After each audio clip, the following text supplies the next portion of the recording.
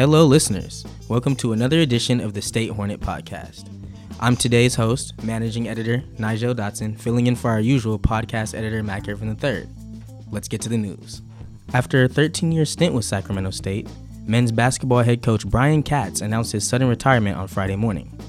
The unexpected announcement came just 5 days before the men's basketball regular season, and Katz said in a statement, "Due to an ongoing health issue, my family has convinced me to retire.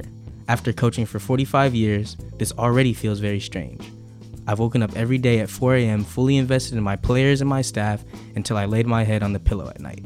Sac State Athletic Director Mark Orr has named Associate Head Coach Brian Laird as the interim head coach for the 2021-22 season. Check out statehornet.com for more updates as this story is ongoing. Sacramento State football steamrolled Cal Poly 41-9 on Saturday night, making it their sixth straight victory. Freshman running back Cameron Scadaboo led the way offensively with 96 yards rushing and 2 touchdowns.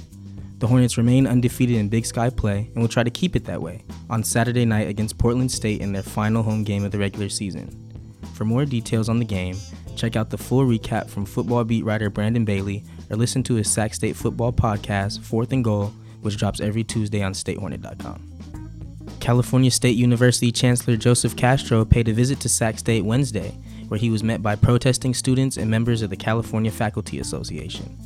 In an open forum with Castro and Sac State President Robert Nelson, issues such as faculty wages, police on campus, and racism at Sac State were raised by students and the CFA.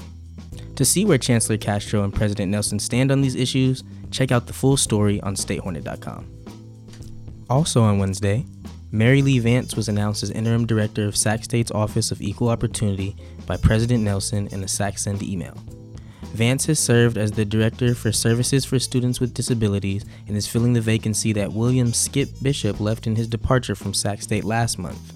The Office of Equal Opportunity falls under the Division of Inclusive Excellence at Sac State, which has a new permanent vice president, Mia Settles Tidwell, who begins in her role on November 8th. You can read more about the story on statehornet.com. Last, but certainly not least, make sure to check out a testimonial by our Diversity, Equity, and Inclusion editor, Emma Hall, on her experience as a Native student at Sac State. Emma opens up about being one of the 73 Native students on campus and explains how getting perspectives from her fellow Native students throughout her college career has encouraged her to pursue journalism. The testimonial is meant to kick off the State Hornets coverage on Native American Heritage Month. Make sure to be checking out the website all throughout November, as we'll be highlighting the stories of Native American students. That about does it for the news this week. Thank you for listening, and make sure to listen to next week's show with our usual host, Mac Irvin III, as well as other shows on the State Hornet Podcast Network.